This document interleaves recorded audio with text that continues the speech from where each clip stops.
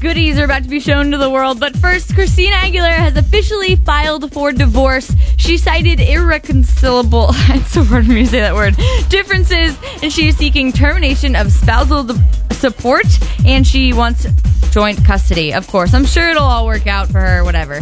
Courtney Cox, she just broke up with her hubby, David Arquette, but there might be something that we didn't know. Apparently, she is in love with her Cougar Town co-star, Brian Van Holt, who is definitely younger than her. So maybe she's really living the life of Cougar Town. Apparently, they've been going at it and keeping it secret for a while, but it's been going on for months. She's absolutely in love and smitten, says a source. Have to keep our eyes out for that. Taylor Momsen, who is 17 and on Gossip Girl, is on Revolver's cover this month for the hottest chicks in hard rock. I don't know how she can be the hottest, that big in hard rock as of now. But anyway, she talks about how she watches sex tapes on a regular basis and how she wrote a song at the age of 8, and now Heidi Montag has recorded it and put it on her own album. She laughs at her and basically is like, come on. She says, come on, dude. You're singing songs of an 8-year-old.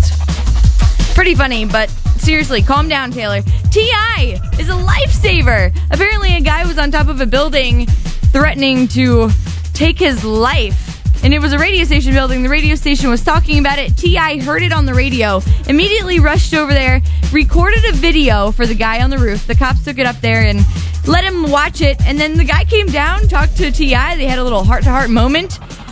I don't know if it's real or not, but I'm going to pretend like it is. Kanye apparently took some X-rated pictures, sent them out to a bunch of people, and now they are being shopped around to different media outlets. No saying who's going to get them and release them, but apparently he's showing his junk outside of his boxers, and it's pretty explicit, they're all saying. So we'll have to keep our eye out for that. Not that it's going to ruin his career or any relationship that he has, because he doesn't have any. But that's been your Hollywood Minute for today. I'm Elizabeth Bethany. I'm out of here. Have a great day. It's Candy 95.